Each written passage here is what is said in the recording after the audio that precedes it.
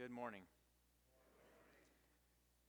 Delighted to see all of you here this morning to worship the Lord in a very special way as we remember His death, His suffering, but even more importantly, His resurrection from the dead. I'd like to welcome all of our home folks, also welcome visitors, whole row of visitors in the back there. Some of Ernie's family is here, so welcome. Glad to have you here with us this morning to worship. Before we begin, shall we pray? Father, we do all adore you and your Son, Jesus Christ. We are humbled to be able to take part in the emblems of your death and suffering this morning. Lord, we are unworthy, but you are worthy, and for that, Lord, we give you praise, we give you glory. And our desire this morning is that as we worship you and as we remember what you did for us, Lord, I just pray that we could give you the glory you deserve, and also, Lord, that we would give you fully of ourselves because you've bought us with a very special price. Please come into this building. Please be here with us. We invite your Holy Spirit. In Jesus' name we pray. Amen.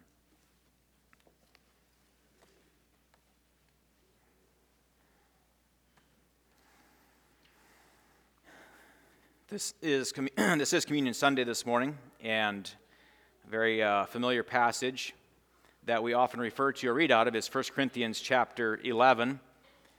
And I'm just going to read a couple verses. Don't turn to it, but just listen. For I have received of the Lord that which also I delivered unto you, that the Lord Jesus, the same night in which he was betrayed, took bread. When he had given thanks, he brake it and said, Take, eat, this is my body, which is broken for you. This do in remembrance of me. After the same manner also he took the cup, when he had supped, saying, This cup is the New Testament in my blood. This do ye as oft as ye drink it in remembrance of me.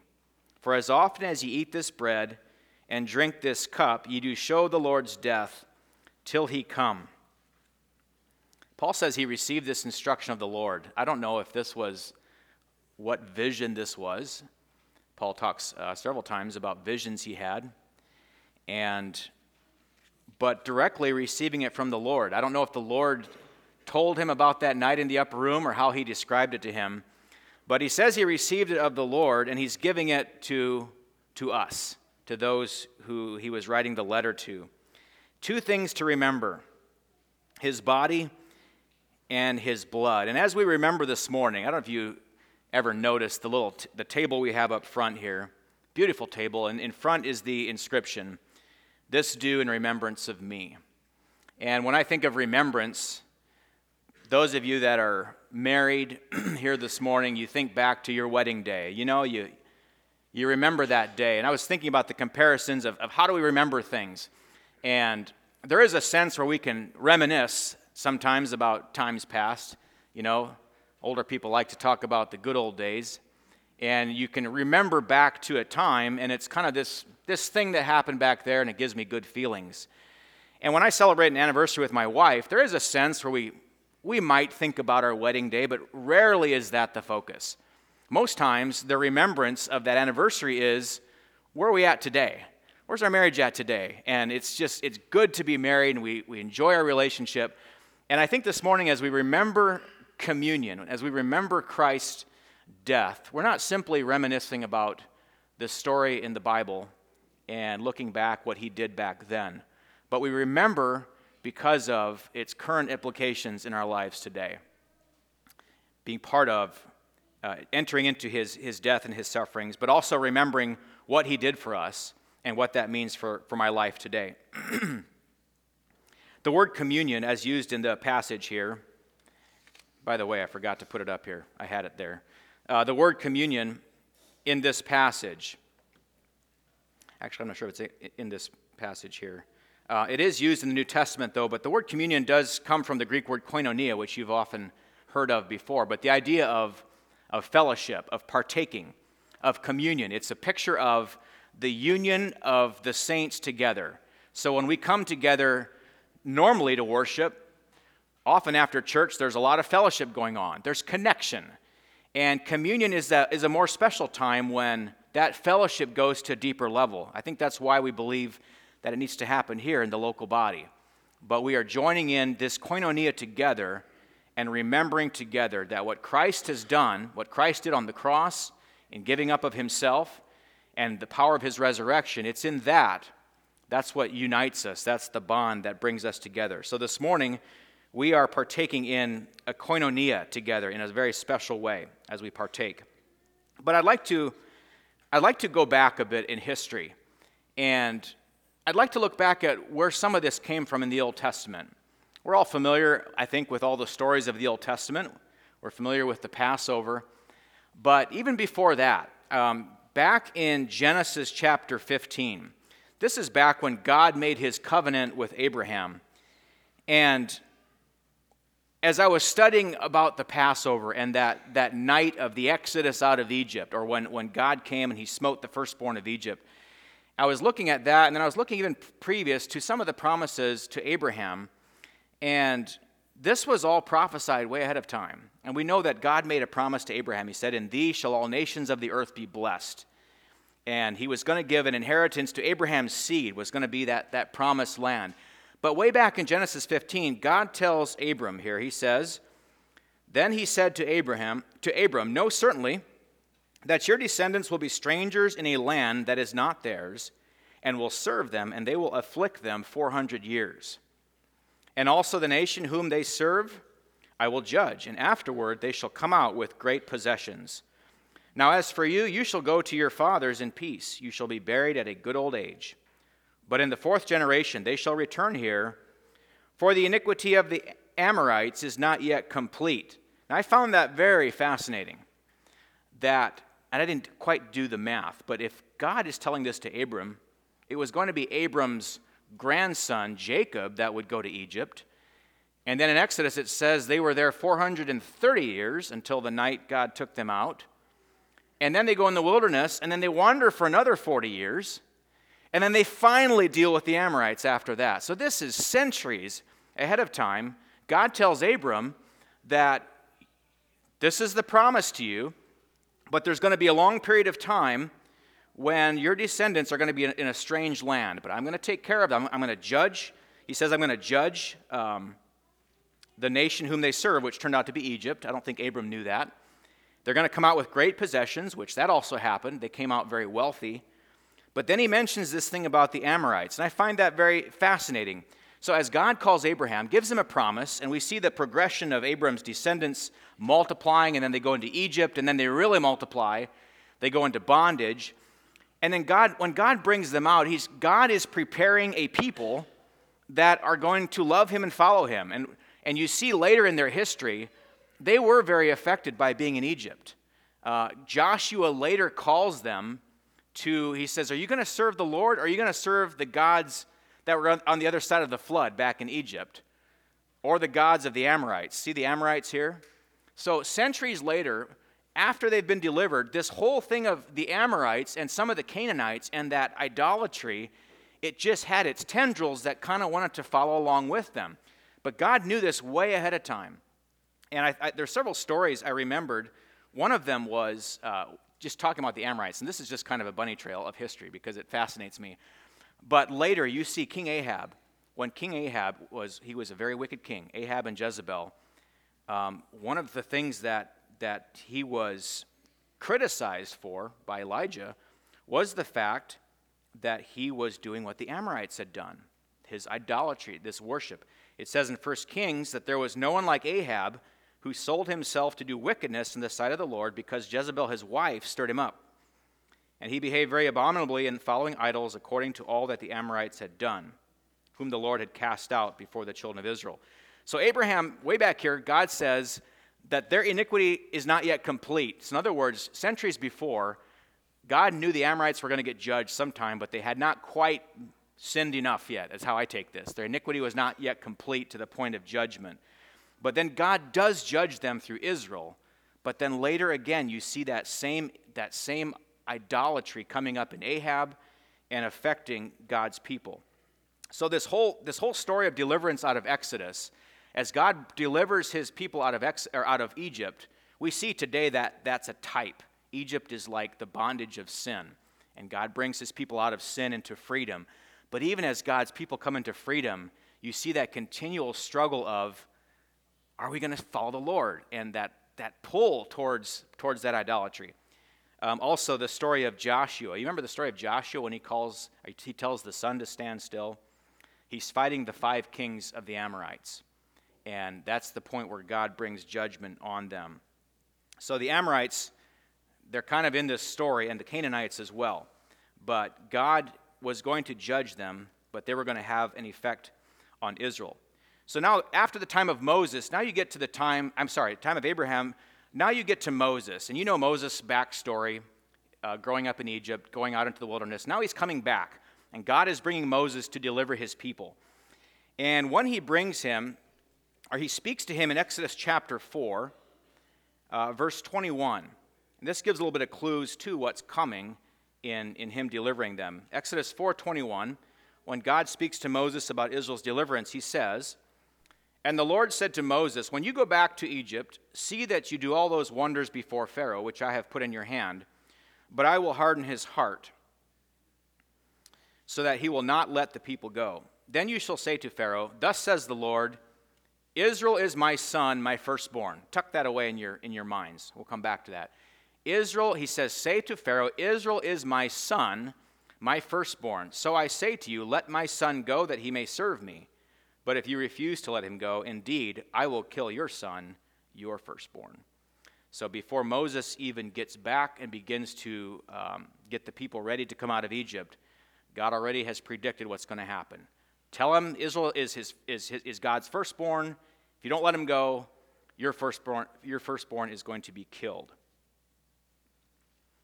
And later on, we see that the significance of the firstborn, that's why I wanted to point that out to you, is later God was going to have him consecrate the firstborns.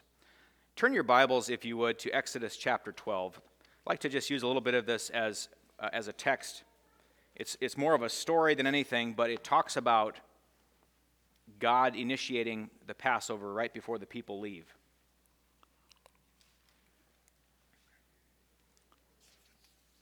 In Exodus chapter 12, let's begin reading in verse 1. Now the Lord spoke to Moses and Aaron in the land of Egypt, saying, "This month shall be your beginning of months. It shall be the first month of the year to you. Speak to all the congregation of Israel, saying, on the 10th of this month every man shall take for himself a lamb according to the house of his father, a lamb for a household. And if the household is too small for the lamb, let him and his neighbor next to his house take it according to the number of the persons. According to each man's need, you shall make your count for the lamb. Your lamb shall be without blemish, a male of the first year. You may take it from the sheep or from the goats. Now you shall keep it until the 14th day of the same month. Then the whole assembly of the congregation of Israel shall kill it at twilight. And they shall take some of the blood and put it on the 2 doorposts and on the lintel of the houses where they eat it. Then they shall eat the flesh. Then they shall eat the flesh on that night, roasted in fire, with unleavened bread and with bitter herbs. They shall eat it. Do not eat it raw, nor boiled at all with water, but roasted in fire, its head with its legs and its entrails. You shall let none of it remain until morning, and what remains of it until morning you shall burn with fire. And thus you shall eat it, with a belt on your waist, your sandals on your feet, and your staff in your hand, so you shall eat it in haste. It is the Lord's Passover. For I will pass through the land of Egypt on that night, and will strike all the firstborn in the land of Egypt, both man and beast. And against all the gods of Egypt I will execute judgment. I am the Lord. Now the blood shall be a sign for you on the houses where you are. And when I see the blood, I will pass over you. And the plague shall not be on you to destroy you when I strike the land of Egypt. So this day shall be to you a memorial, and you shall keep it as a feast to the Lord throughout your generations. You shall keep it as a feast by an everlasting ordinance. 7 days you shall eat unleavened bread. On the first day you shall remove leaven from your houses. For whoever eats leavened bread from the first day until the 7th day, that person shall be cut off from Israel. On the first day there shall be a holy convocation, and on the 7th day there shall be a holy convocation for you. No manner of work shall be done on them, but that which everyone must eat, that only may be prepared by you. So you shall observe the feast of unleavened bread, for on this same day I will have brought your armies out of the land of Egypt. Therefore you shall observe this day throughout your generations as an everlasting ordinance. In the first month, on the 14th day of the month at even, you shall eat unleavened bread until the 21st day of the month at even. For 7 days no leaven shall be found in your houses, since whoever eats what is leavened, that same person shall be cut off from the congregation of Israel, whether he is a stranger or a native of the land. You shall eat nothing leavened in all your dwellings. You shall eat unleavened bread. Now I'm going to stop there because Moses kind of repeats this same dialogue to the elders of Israel. I want to point something out here is this whole thing of the Passover is, first of all, it's something the entire congregation or the entire nation of Israel is doing together. Did you notice the timing? They're all to slay the lamb at the same time on the certain day. And yet every lamb was confined to one household, unless, of course, they had to share because of the size of family. So the details that God gives here are pretty fascinating. But he says, everyone do it together, but it has to be done inside. The slaying is outside, but the eating and the roasting of it needs to be inside the house. No one was supposed to leave. Another thing I find interesting is, as God, this bringing in of the Passover, it's a whole new experience for them. And he actually reorders their calendar. I think their calendar became a lunar calendar. But he says, this becomes your first month.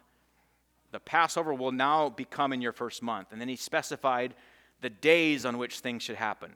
He said, select your lamb on day 10.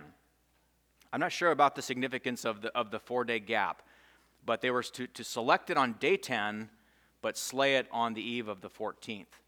God made it very clear the details of how they were supposed to do this. The lamb that they selected was supposed to be perfect, without blemish. How many of you have sheep?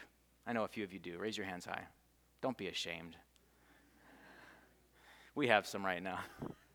I looked over there because that's where my sheep came from. This spring or this winter, we had some lambs. And yeah, I'm a terrible shepherd because a lot of them didn't survive, I guess. I don't know what that means, if I'm a bad shepherd or what. But I didn't realize how fragile lambs are. I mean, I knew it because of how the Bible describes them, but they are kind of hard to keep alive, I guess, if they're not healthy at birth. But anyway, I've seen the lambs and just how tiny they are, and just they're so cute. And I was half tempted to try to bring one this morning, but I didn't really have the nerve because they have grown. But I was trying to think of the image. Think of the emotional things that happened in this whole process. So on day 10, they get a lamb. And every family, of course, there was little children, and they all see this cute little lamb. Dad, what are we going to do with it? Well, we're going to kill it. What? And imagine as they're starting to realize that this innocent little lamb is going to be killed. And so for 4 days, they have to see this lamb in their house or wherever they can find it, knowing that this thing is going to be killed and its blood is going to be spilled. And the innocence of that lamb, and think of all those thoughts. Why? Why does it have to be this way? And one thing you see in this process of God bringing in the Passover and some of these other things, numerous times God says, when your children ask, tell them this. And I'm sure there was a lot of asking about the lamb for the next couple of days. But why? Why do we have to kill it? They were supposed to select a lamb in its first year, a male. It could be from a sheep or a goat, but no blemish at all. The next couple of verses 6 and 7, says they were all to slay the lamb right at dusk, which in the Jewish calendar, or on their days, the day would begin at evening. So the Sabbath day would begin at sundown until the following sundown. So I believe this would have been right at the beginning of that time. Right at sundown, they were to slay this lamb. And they were to catch the blood, probably catch it in a basin, and then they were to take the lamb into the house and roast it. Not boil it, but roast it over an open fire. And I wish I'd have a better visual here of this whole process of the blood. But we have some doors up here. You guys can kind of see we have doors on both sides. But just imagine that door to every house. And he says, take the blood and put it on the lintel and on the doorposts. And later on in the passage it says they were to use hyssop, which we read about that elsewhere in Scripture. It was an herbal type of branch It has significance for cleansing, for healing. So you have blood, which represents death, spilling of blood. But he says, take that bunch of hyssop and use that to dip it in the blood, and then you go and you put it on the doorposts. And he said, when I see that, I'm going to pass over you. Now, one thing to remember as well is that all the firstborn in Egypt were going to die. And that includes the Hebrews as well. All right? So God did not simply turn away from the Hebrews and say, no, we're going to focus on the Egyptians because of all the bad things they've done to you. The destroyer was going to come, but God, in his mercy, he did give a way out for those who would obey him. Now, if you were the firstborn, now in the passage in Exodus 12, I don't think it says the firstborn males, but I'm pretty sure that's what it is because you see that later on. But so I think it was the firstborn son, and whether you were an adult or whether you were a child, this wasn't just children. I think it was any firstborn was going to be subject to death. But imagine for now, let's say we have some boys here that are around 12 years old. Imagine 12-year-old son and the dad going out, and we're going to put the blood on the doorposts. And suddenly the son realizes that if the angel or the destroyer doesn't see enough blood, I'm going to die. Can you imagine how eager that firstborn was to do this right? I don't think they just, dipped a little bit and, I think, get that bunch in there, let's make this visible, right? I want that blood to be visible if that's what's going to keep me from being killed. And so they take that blood and they spread it on the doorposts and they put it above the door using that branch. And then they go into the house, and the command was, you may not leave the house until morning. Do not go out of the house. Very specific details here. Roast the lamb, and so they were to consume the entire lamb, eat all of it, and if you don't eat it all, burn what's left. Do not save leftovers. Burn what's left, and then they ate it along with their bitter herbs and with the unleavened bread. There's interesting symbolism there as well. I believe the bitter herbs was a very real reminder, probably in future generations, when parents would tell their children about that time in Egypt. Eat some of these herbs. Taste that. Taste how terrible that bitterness. That was like our bondage back in Egypt. And for us today, it's looking back on that time of sin, that bitterness. It was a time in our lives that was very distasteful. The unleavened bread was unleavened because of haste. They had to leave in haste. It talks about it later in the passage that when they actually did leave the next morning, the women, they didn't have time to, they didn't have time to let their dough go through its process with leaven. And so they packed everything up, took all their equipment, and they headed out. So the leaven, in this case, had to do with having to be eaten in haste, but also later we see how leaven represented something even deeper than that. As they were eating this in haste, they were also supposed to be ready for departure. It says specifically they were supposed to have their belts tightened up, get everything hitched up so you're ready to go. Get your suspenders on, whatever it would be for you, and get your sandals on and have your rod and be ready to hit the door running. And so imagine this whole imagery of ready to go and quickly eating this meal, the last meal they're going to have in Egypt before they are delivered. Eat it in haste. Another detail of this evening is who was allowed to participate. We do know in the next part of the passage where they actually leave that there was a mixed multitude, it says, that went with them. So there were those from Egypt who believed. And I'm wondering if some of them already had believed during the time of the plagues. Maybe as the plagues were unfolding, maybe there were more that came to believe. So it seems reasonable to me that some of them also probably were able to escape the death of the firstborn by observing the Passover. I don't know quite if they all made that decision the next day or if for some of them the decision was already made. But it was very clear that later on when he says you're supposed to do this in succeeding generations, he says no foreigner is allowed in here unless the foreigner has been circumcised and has been brought into the congregation of Israel. So, no strangers, no foreigners, unless they were able to come over and join God's people. As the destroyer came through the camp, and when he saw the blood, it says that he passed over them. And I can't quite imagine what this was like. It says that there was a great cry in all of Egypt.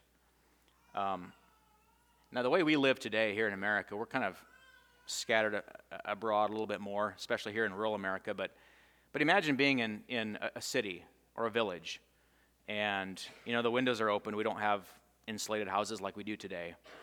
And imagine as all of a sudden death starts happening on one end of the city, and as the angel of death moves through. Can you imagine just the horror of that cry as death passes through the land of Egypt? It says there was a great cry that had never been heard before and probably never since. And so as Israel is being rescued, as God is preserving them, they are also aware that judgment is happening all around them. I'm sure they never forgot that night. The cry of Egypt, the safety of being within that house where the blood was on the doorposts, having their children around them, being prepared to go in haste and ready to head out, was a lesson that they never forgot. But God wanted this to be something that got passed on. And so he tells them that you're supposed to do this in future generations. This is supposed to keep going with this Passover. It was meant to be a memorial. And right with this memorial was an additional, several other ceremonial things that he brought about. One of these was in Exodus chapter 13. We didn't read that, but in the next passage, right at the beginning, it says, going back to the idea of the firstborn, he says, "Consecrate to me the firstborn." So all the firstborn in Egypt were put to death. All the firstborn of the Hebrews were saved if they followed God's instructions. But now he says, I want you to consecrate from here on, set apart the firstborn. The firstborn becomes special to me. And later we see Jesus being identified with the firstborn. Another thing that he instituted here was the Feast of Unleavened Bread. We read about that here a little bit in Exodus chapter 12. And so the Passover is at the beginning of this feast. So you have the Passover, but then for 7 days they were to eat unleavened bread. So you can kind of imagine with the Exodus, as they have the Passover, and then off they go, and they're set free, and they start heading out into the wilderness. For the next number of days, I'm sure they ate unleavened bread just because they didn't have time to make other. But in future generations, he says, for 7 days, do not eat leaven. In fact, you're supposed to get yeast and leaven out of your house for 7 days, and this is a memorial to them.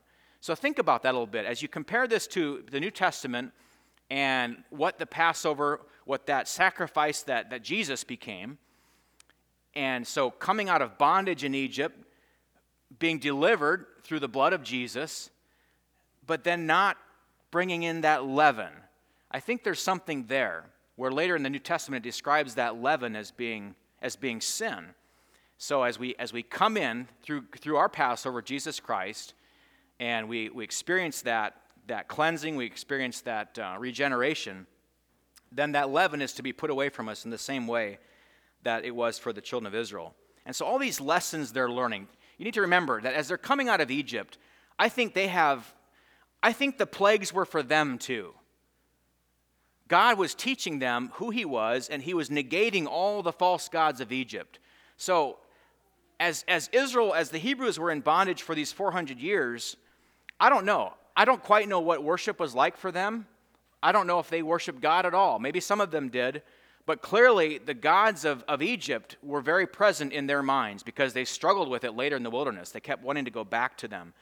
But as God brings them out, he wants them to put away those gods, and so he has to teach them new things. So as they saw the plagues, they realized, oh, these gods are false. And God had protected them, and then he brings them out. And so now this thing is a memorial for them for generations to come. Now let's briefly look at in the New Testament here, what are some of the implications of the Passover as we are thinking this morning of communion and the Lord's Supper? How does that tie in? Because we can read all this as a historical event, but God is very intentional about the way he teaches his people. And so as you see that unfolding in the Old Testament, and how careful he was about the details, and how concerned he was that he says, when your children ask you questions, tell them this is why, and use those things as teaching. So you get into the New Testament, and the idea of a lamb being slain, a lamb that was from God, a Passover lamb that was going to be perfect, you first see John the Baptist being the one who points that out. In John in John chapter 1, verse 29. You know, John is baptizing there, and one day Jesus comes walking up, and John points him out and he says, "Behold, the Lamb of God, which takes away the sin of the world." I don't know if the whole Lamb of God concept had ever been said before. I'm not quite sure if, as people observed the Passover, did they understand that we're waiting for, like, the Lamb? We're waiting for that, because it says this repeated thing of offerings. We know in the New Testament that that was never going to deal with sin. The blood of bulls and of goats was never going to take care of sin.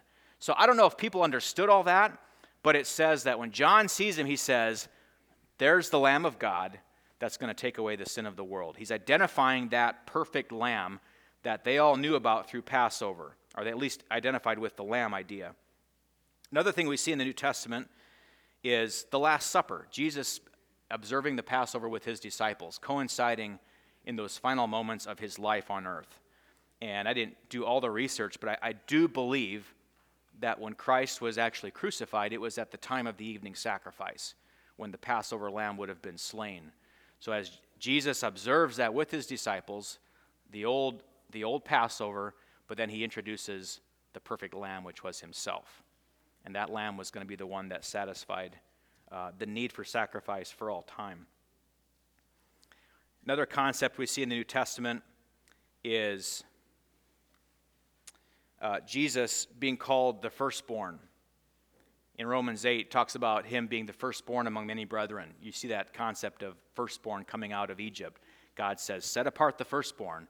And now Jesus, after he has died, he's risen from the dead, God calls him, he's the firstborn among many brethren, which is us, those of us who are in him, those of us who know him as our Lord and Master. Colossians also identifies him that way and says, "He is the head of the body, the church, who is the beginning, the firstborn from the dead, that in all things he may have the preeminence." So God, remember back at Abraham, he says, "Israel is my firstborn. I'm going to pull him out of Egypt." And now many years later, Jesus is identified as that firstborn, and we are his brethren, talks about here in the New Testament. A couple of practical things or implications here yet. So we all know, we all believe here this morning that Christ was that. He was the perfect Lamb of God. He did take away the sin of the world. But what does that mean for us?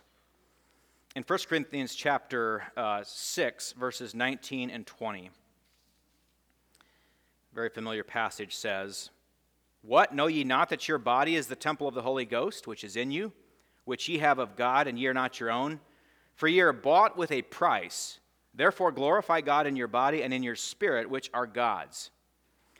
Because Christ was that Passover lamb that satisfied God's requirements, and since you and I believe by faith in him, he has bought us, according to this passage. We have been bought with a price, and that was that blood being poured out.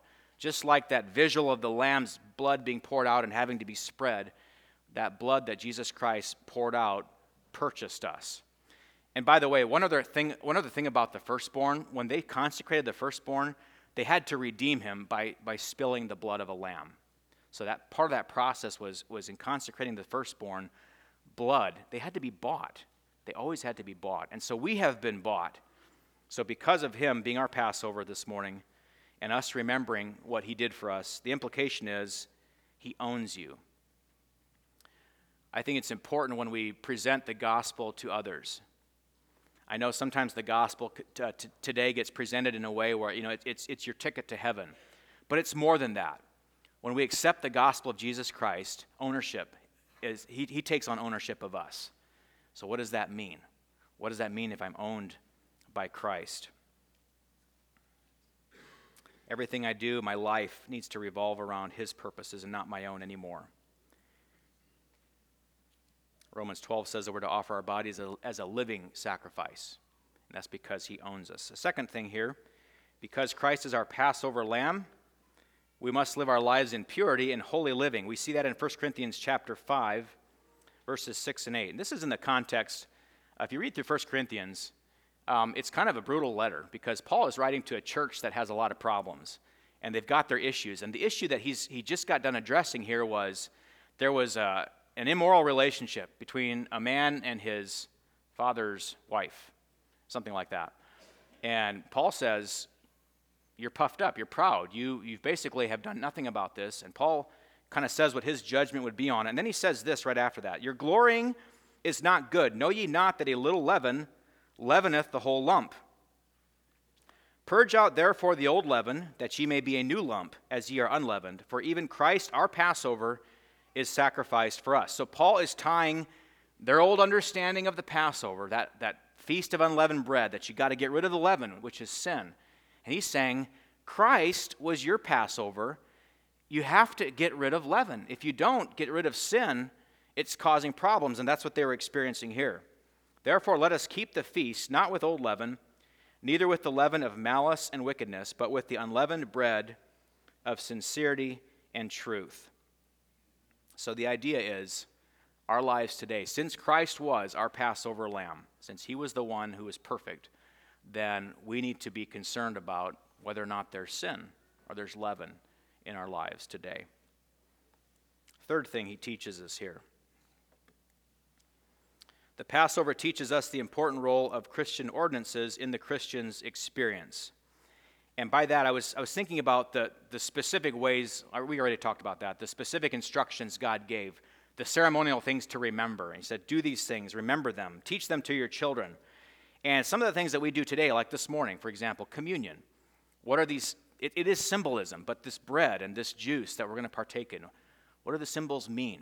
The feet washing, why do we do that? Marriage, what does that mean? And all the different ordinances, it's important that we see those just the way that they were called to observe the Passover and connect the meaning to the practice. It's important for us today as well to understand why do we do these things and be able to explain to those who see the sign being practiced and what that means to us in our faith today. Tangible, visible signs of spiritual meaning. And then the last one I want to mention here yet is the Passover of our Lord is a pattern for Christians regarding suffering. I've heard it as I was studying for this and doing some research.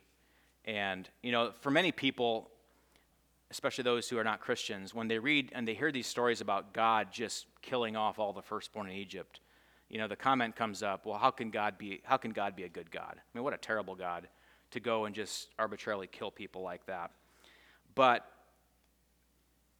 think about all that happened back then, and there had been 400 years of suffering.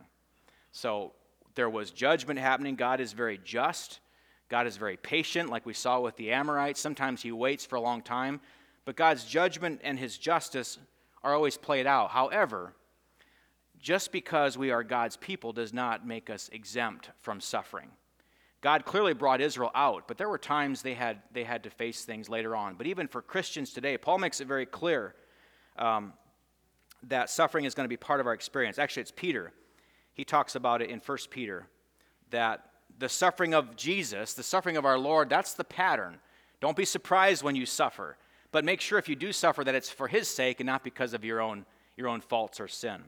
So what Jesus experienced, his suffering on the cross, that is part of the pattern for us. Is our Passover lamb had to suffer, and he also calls us to enter into that suffering as well. So we are not exempt from suffering just because that we are his people, just because we are Christians. But that is part of the pattern in the New Testament. Jesus had to suffer even for those back in Egypt. Ultimately, the blood that was spilled back in Egypt on that Passover night, that ultimately didn't take care of the sin. It was obedience. It was based on a promise. But ultimately, Jesus had to come to take care of sins all the way back to the beginning of the world. So the spilling of the lamb's blood was simply for them to understand. It was a remembrance of past sins. So let's not forget that we need that for us today.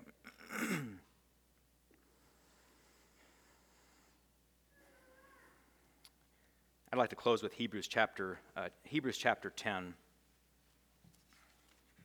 If you have your Bibles, you can turn over there yet. Hebrews chapter 10. Just a couple things here yet that talk about here what Jesus Christ has done.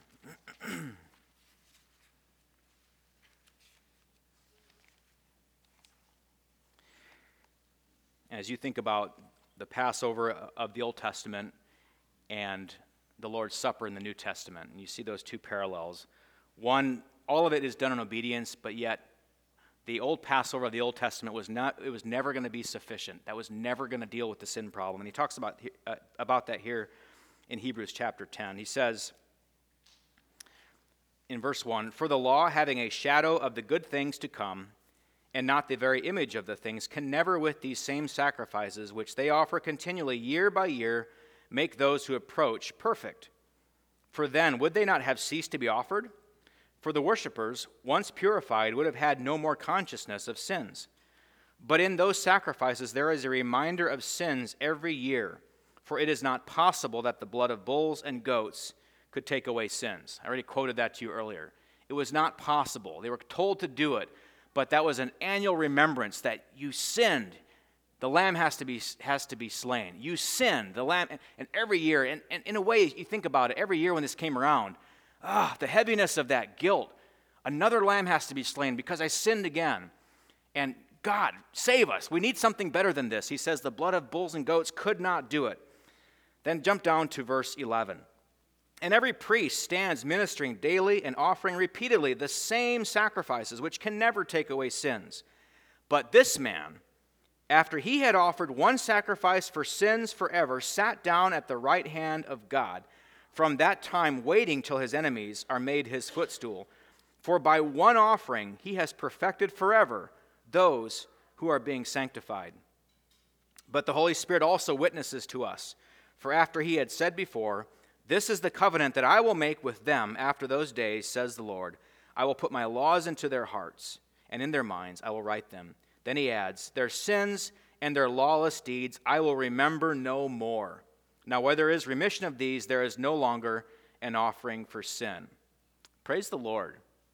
Praise the Lord. By one offering, he took care of that once and for all. And so we go from a continual reminder every year, the blood has to be spilled, the blood has to be spilled. I sinned, and now he says once for all, Jesus Christ comes, the offering is enough, and he says there is no more. There is no more remembrance of sin. There is no lingering bondage to that guilt. Truly, we've been set free from that bondage. Like Israel, like Egypt, we've been set free from sin. And so this morning, as we are going to be taking part in remembering this, be assured that this one sacrifice that Jesus made for us, it was sufficient. He took care of our sins, and you and I can experience freedom in Christ. Shall we pray? Thank you, Father, that once for all, the sacrifice that you gave on Calvary was enough. The blood that was spilled for the atonement. Lord, we are so grateful. Your broken body, Lord, was that sacrifice that was needed to satisfy all the many thousands of sacrifices of the past. And Lord, this morning, we look back on this event. You told us to remember this event. We look back on it 2,000 years ago. And Lord, we remember it with gratefulness, with thankful hearts, with joy. And Lord, we just desire that we'd be willing to enter into that. You call us also, Lord, to be willing to suffer with you. And I just pray, Lord, that our lives would be completely dedicated fully to you. Lord, that we would join you like firstborn brethren, like it talks about in the New Testament. And so, Lord, this morning, as we go into partaking of these symbols, I just pray, Lord, that the meaning of them would be so rich in our hearts and our minds. Meet us here in the next minutes, Lord, as we do this together. And I pray that through it all, we might remember you. Lord, we might glorify you. And we want the rest of this time to honor you. In Jesus' name we pray. Amen.